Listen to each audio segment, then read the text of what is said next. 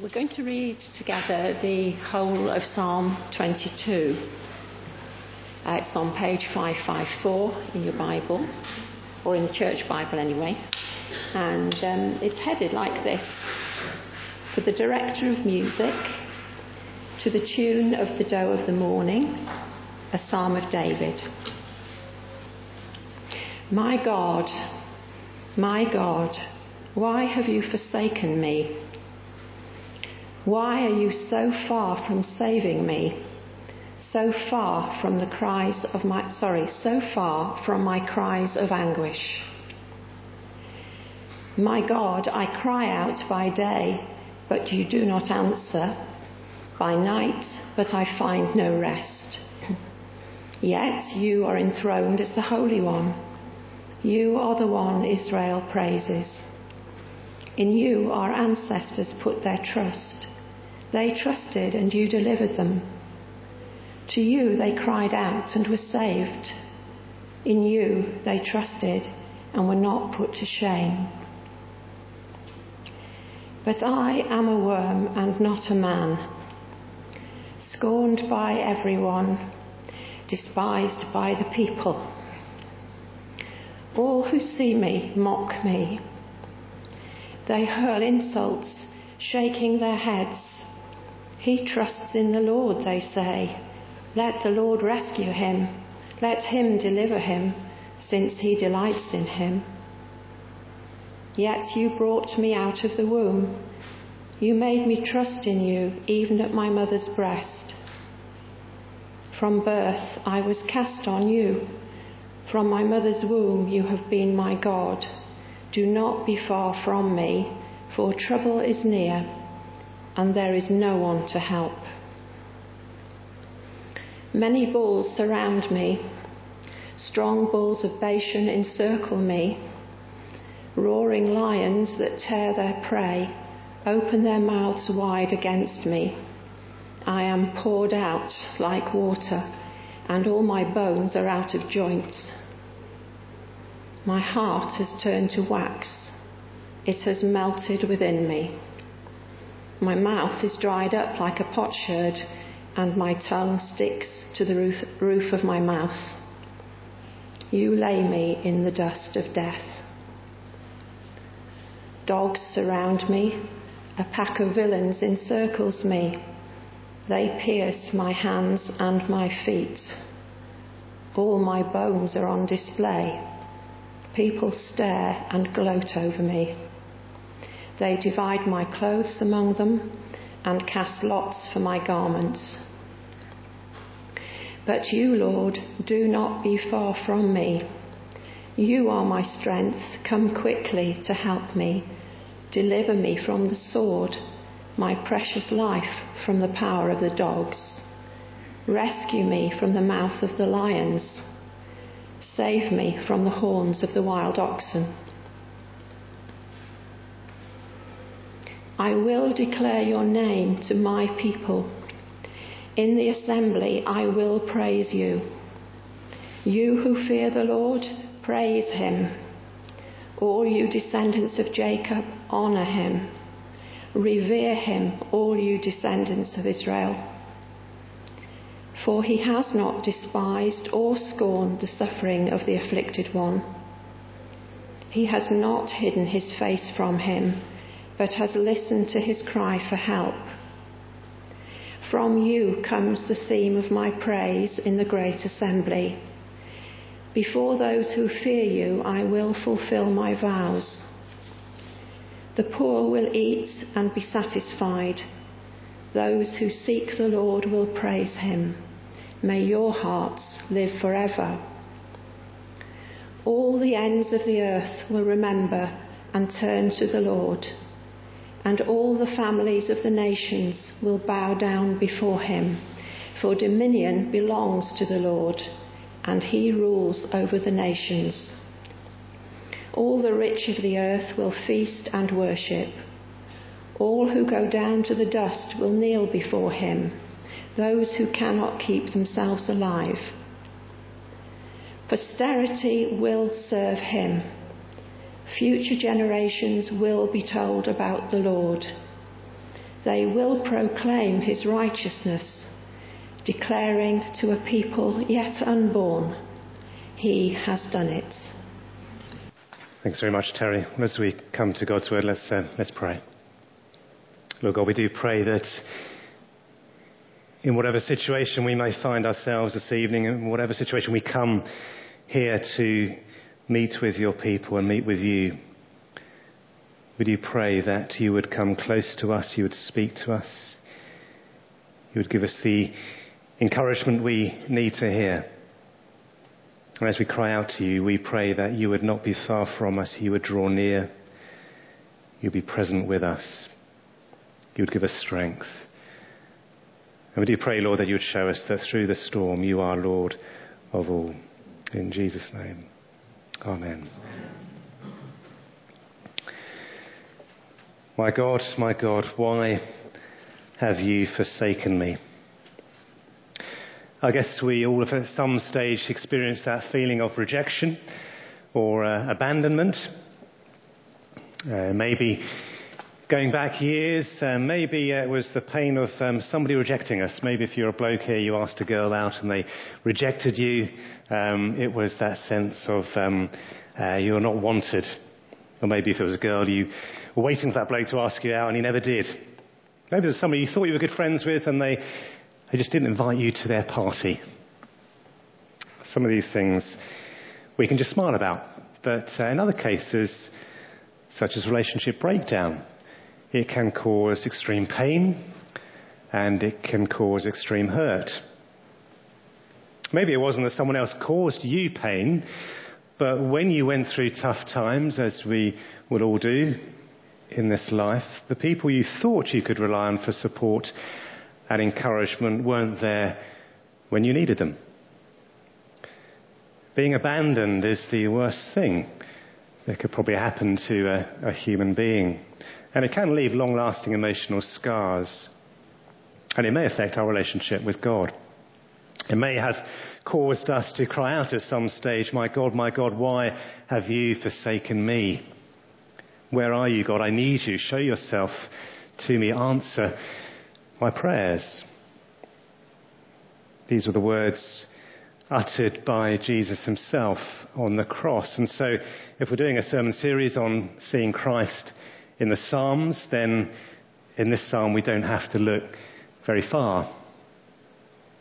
The sad thing is that humankind's biggest problem is our separation, our alienation from God. But that's not as a result of God forsaking us, but as a result of us forsaking God. And that is the reason why Jesus came. And as we will see, his cry of, my God, why have you forsaken me, is not just a cry of anguish in which he's able to identify with our suffering, but it points to the way in which our alienation from God was dealt with. So we're going to start this evening by looking at that predicament, our alienation from God. Have a look at verses 1 to 3. They're pretty desperate, aren't they? Why are you so far from saving me, so far from my cries of anguish? My God, I cry out by day, but you do not answer. By night, but I find no rest. David here, who is writing this, is calling out, but his cries are met with silence.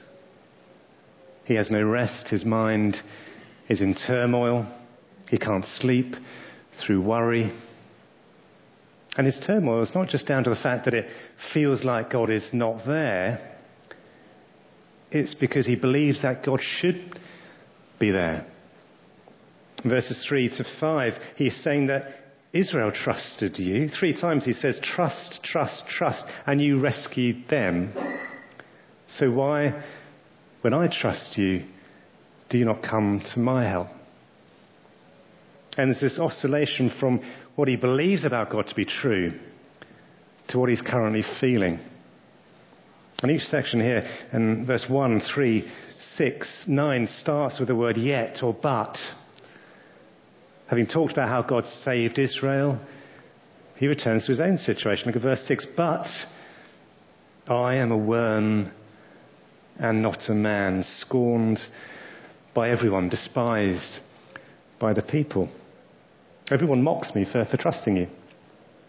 And that makes it even worse because I just wonder whether they might be right. And then he goes back in verse 9 to what he thinks is true. Yet you brought me out of the womb. I'm sure that you created me. I've trusted you since I was a child. And we'll come back to verse 11. But in verse 12 to 18, we see David describe the hopelessness of his situation.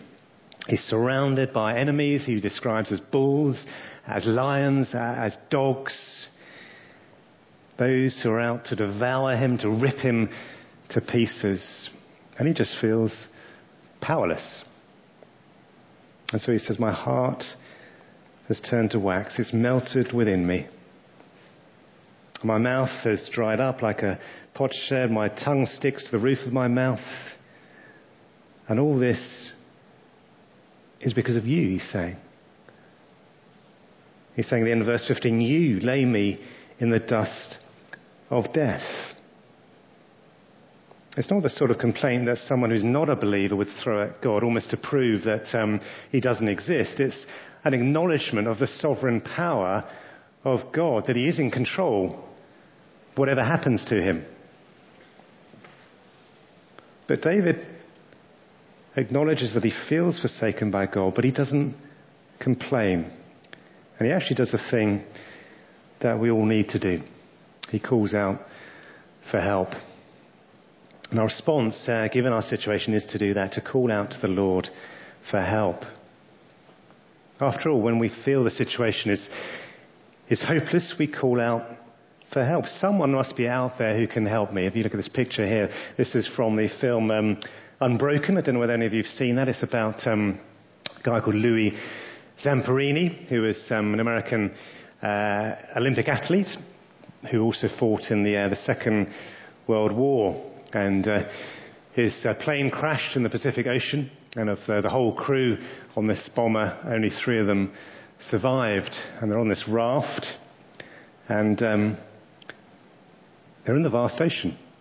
They're calling out for help. The next day, actually, they spot a plane, and they fire up the distress flare. They're calling out for help, but it doesn't see them. 27 days later, they spot another plane, fire up a distress flare, but it's a Japanese plane, and it turns around and tries to shoot them. Fortunately misses. After 47 days on a raft, one of them by now has died. Louis opens his eyes and says to his remaining crewmen, some good news and some bad news. There's a boat here to rescue us, but it's the Japanese. They take them, but they put them in a prisoner of war camp, and for the next 2.5 years they're treated ruthlessly. But after the war, interestingly enough, Louis suffered from nightmares for various years and post-traumatic stress disorder. But it was in the year 49, he went to Billy Graham crusade and called out to God, and he was converted. And since that day, apparently, he never experienced another nightmare, and he was able to forgive his Japanese prison guard, the one who'd abused him so badly. David's first call for help comes in verse 11, after he's expressed how he's feeling. He says, God, do not be far from me, for trouble is near, and there is no one to help. His biggest problem is the fact that he cannot feel God's presence. It's almost like he's saying, look, I can go through these problems if I know you are there for me, if you give me the strength to get through it, which I'm sure is something many of us can relate to. Our biggest need is the presence of God, his strength. Even if the suffering doesn't go away, that he gives us the strength to endure it. In verse 19, David makes the same plea exactly again, that you, Lord, do not be far from me. You are my strength. Come quickly to help me. He does go on to ask God to save him from his enemies. He goes in verse 20, he says, "Deliver me from the sword, my precious life from the power of the dogs. Rescue me from the mouth of the lions. Save me from the horns of the wild oxen." And then we see an amazing change, because this psalm is in many ways in two halves. You've got this expression of hopelessness, a calling out for help up to verse 21. And then it shifts very dramatically in verse 22. And now it's all about praise. David has had his call for help answered. And so he responds in praise. But before we come on to that, how first of all has God answered his prayer, his call for help? Well, God's answer to our call for help is to save us. And he does that by saving us through the death of his Son. As Alan pointed out last week, we can't ignore the fact that the Psalms were originally prayed in real situations. Many by David, who, as we see here, needs rescue from his immediate situation of enemies. Probably Saul's men pursuing him relentlessly. But they're also meant to be read in the context of humankind's biggest problem, which is, as we've seen, our alienation from God. How does God answer that prayer? Well, he answers it by sending his Son to die on our behalf. And for us to understand that, we need to turn to the New Testament to see how Jesus himself makes this connection. Let's go to Matthew chapter 27. If you've got a church Bible, it's on page 999.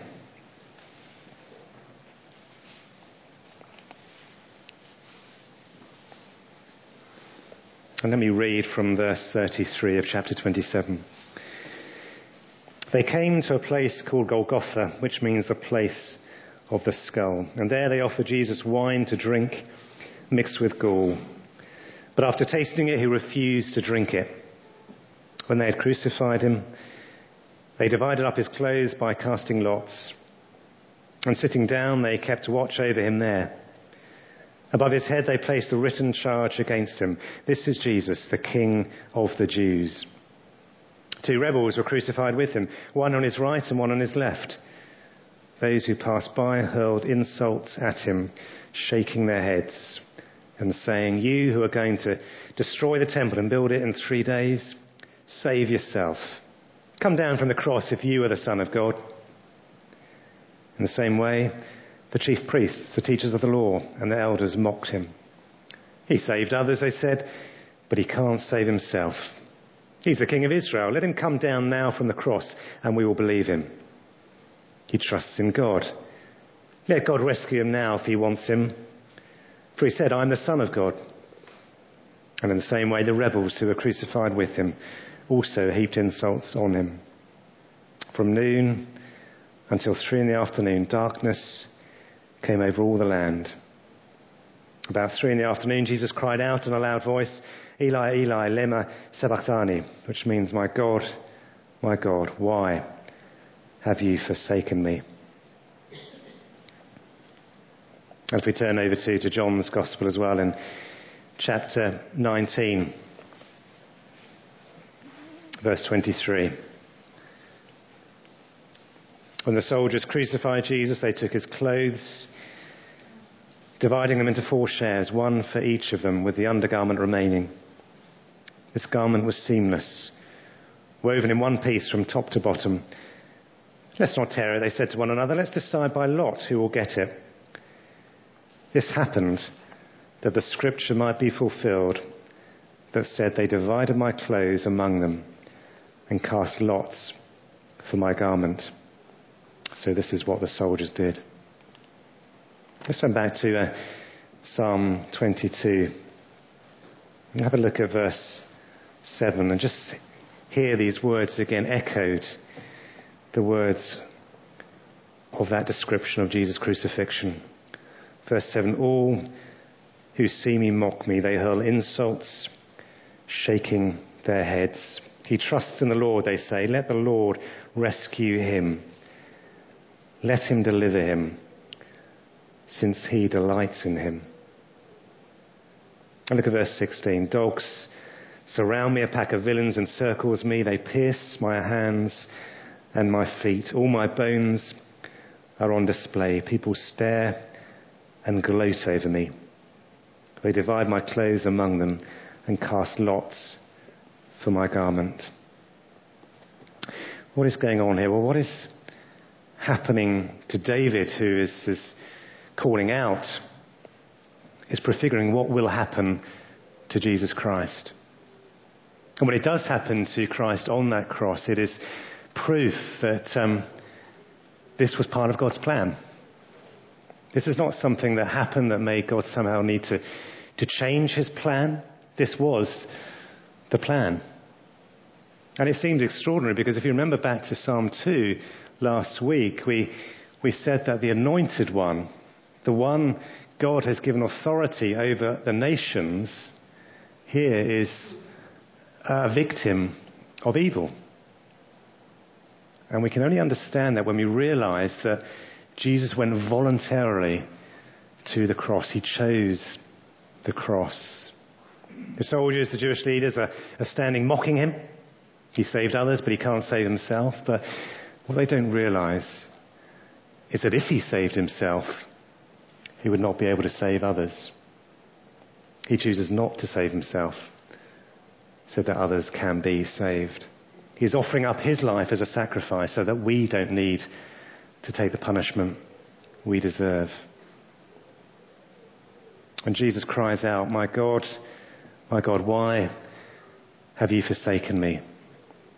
It's not a desire to understand why he has to go through this. It's an expression of anguish.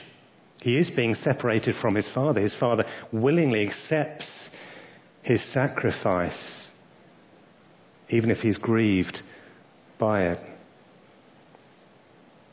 And so verse 24 says, for he has not despised or scorned the suffering of the afflicted one. He has not hidden his face from him, but has listened to his cry for help. The Father has listened to his Son's cry for help, not for himself, but for the people he came to save. He accepted the suffering of Jesus on our behalf. And the Father had to allow him to go through this because this was his will, that justice would be done. And those people who put their trust in Jesus Christ would be declared innocent. They would be justified. But of course, that's not the end, is it? The Father wasn't going to abandon his Son to the grave. Jesus tasted death, but was raised to life. Let me read from Acts 2 for you. This man, Jesus, was handed over to you. This is Peter talking to the crowd on Pentecost. He was handed over to you by God's deliberate plan and foreknowledge. And you, with the help of wicked men, put him to death by nailing him to the cross. But God raised him from the dead, freeing him from the agony of death, because it was impossible for death to keep its hold on him. David said about him in Psalm 16, I saw the Lord always before me, because he is at my right hand, I will not be shaken. Therefore my heart is glad and my tongue rejoices. My body also will rest in hope, because you will not abandon me to the realm of the dead. You will not let your Holy One see decay. You have made known to me the paths of life. You will fill me with joy in your presence. God the Father did not abandon the Son to death. God raised Jesus to life in order to overcome death and sin. He exalted him to his right hand, and he did that on our behalf. And that is the amazing thing. But I'm sure many of us here accept that. We know that in our heads. We've believed that. But maybe we do still feel forsaken. Maybe we don't feel God's presence. And if that is the case, then just remember that Jesus knows exactly what you are feeling. He knows what it is to feel alone and abandoned. One disciple betrayed him. Another one denied him. The rest scattered and abandoned him. He had false charges laid against him. He was mocked right until the end. He knows what it is to be alone. He was separated from the Father, the one whom he'd been with since the beginning of time. But he wasn't abandoned. We are not abandoned. And if you cannot feel God's presence at this time, then call out to him the same prayer that David called out to God. Do not be far from me. You are my strength. Come quickly to help me. And focus on what God has already done for us. Now, the verse that we have there in the concourse is very simple, but very powerful. God showed his love for us when he sent his only Son into the world to give us life. Engrave that in your hearts, engrave that into your minds, and cling on to it when we are going through tough times, when it is hard. Even when we can't understand why God should allow us to feel forsaken. Remind ourselves that he has showed us his love. And he's shown that in an act which will last for eternity. It's an amazing act of love, and the only valid response, as David turns here now, is to worship him, to praise him. In verse 22, David says, I will declare your name to my people. In the assembly, I will praise you. What he's saying here is our response is to offer him both our individual praise, but also our corporate praise. You know, when you have those conversations with people about Christianity, and you wish you'd said something more or in a different way, and you feel, I just didn't really quite get it across as I would like to have done. I had one of those the other day, and somebody was telling me how she no longer goes to church because she was forced to as a child. And I said something along the lines of, we all have to make a choice at some stage in our lives. But I guess what I didn't make clear was that choice was not about whether we carry on going to church, which in many people's minds that is the choice, isn't it? I was forced to go to church and I decided not to go to church. That choice, no. It's about how do we respond to Jesus? How do we respond to his death on the cross? Do we really believe he's the Son of God? Do we believe that we need to be forgiven? Do we believe we need a relationship with God? And are we prepared to follow him? That is the choice that we do need to make, not whether or not we go to church. But then there was another conversation with someone who said how disillusioned they had become with church. But she said, well, she still believed in God. She still prayed every night. And again, I said something along the lines of, well, that personal relationship with God is really important. That is the most important thing. But at the same time, don't let what some people have done that has changed your attitude about church to put you off being part of God's people. Because after all, when you come together with those who share that same faith, it is an amazing experience you can have. But I guess for many people in that situation, I could have asked her, what do you pray every night when you pray? Is it just to pray that you've had a good day? Keep me safe? Help me with all my problems? Because the danger with an individualistic faith is that it is hard to praise God, isn't it, for what we've done. And that is the beauty of coming together, the beauty of corporate worship. We come together, we can praise God in singing and in praying and encouraging one another. David says here, not just I will praise you, but he says in the assembly, with your people, I will praise you. And he goes on to call others to praise God. He says, you who fear the Lord, praise him. All you descendants of Jacob, honour him. Revere him, all you descendants of Israel. From time to time, we may feel alone. You may feel alone right now. But remember that God also comforts. He encourages us through his people.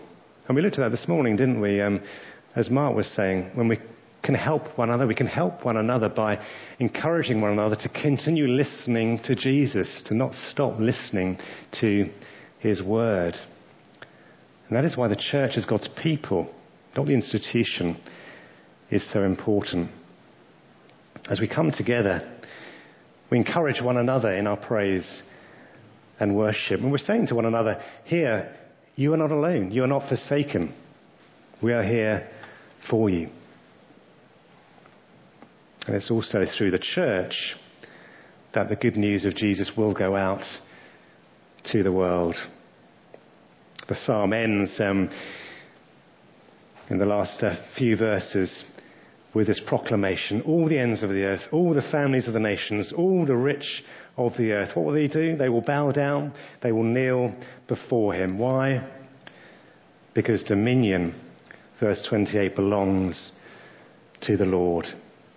And he rules over the nations. And so it is our duty to proclaim his name, to proclaim to future generations about him, proclaim his righteousness, to tell future generations in the last words of this psalm, he has done it.